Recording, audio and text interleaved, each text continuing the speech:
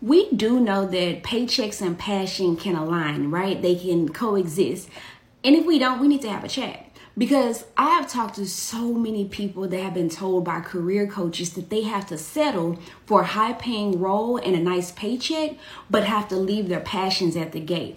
Actually, it's the opposite. The moment that you align your purpose to the paycheck, that's when even more money starts to roll in. So let's talk about how you actually do that and the mistake you need to avoid if you do not want to continue on this path of just collecting paychecks with no passion for the work. So let's get into it.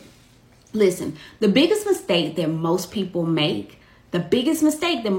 making is simply that they are looking at job titles and not what they will be doing in the day-to-day of the job.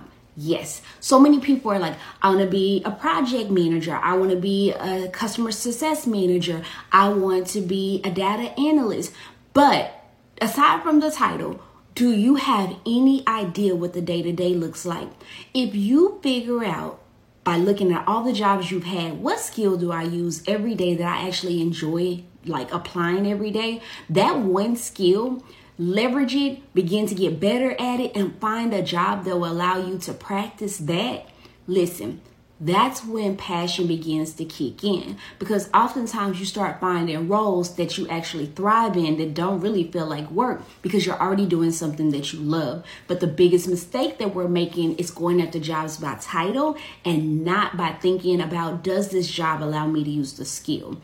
And there's even a way to search for jobs by skill. When you go to a job search engine, they are searching the entire job description. So if you put a skill in, it'll give you all the jobs that require that skill. I hope this helps, and I hope you find a way to align your passion with your paycheck. Bye, you guys. Short Cast Club.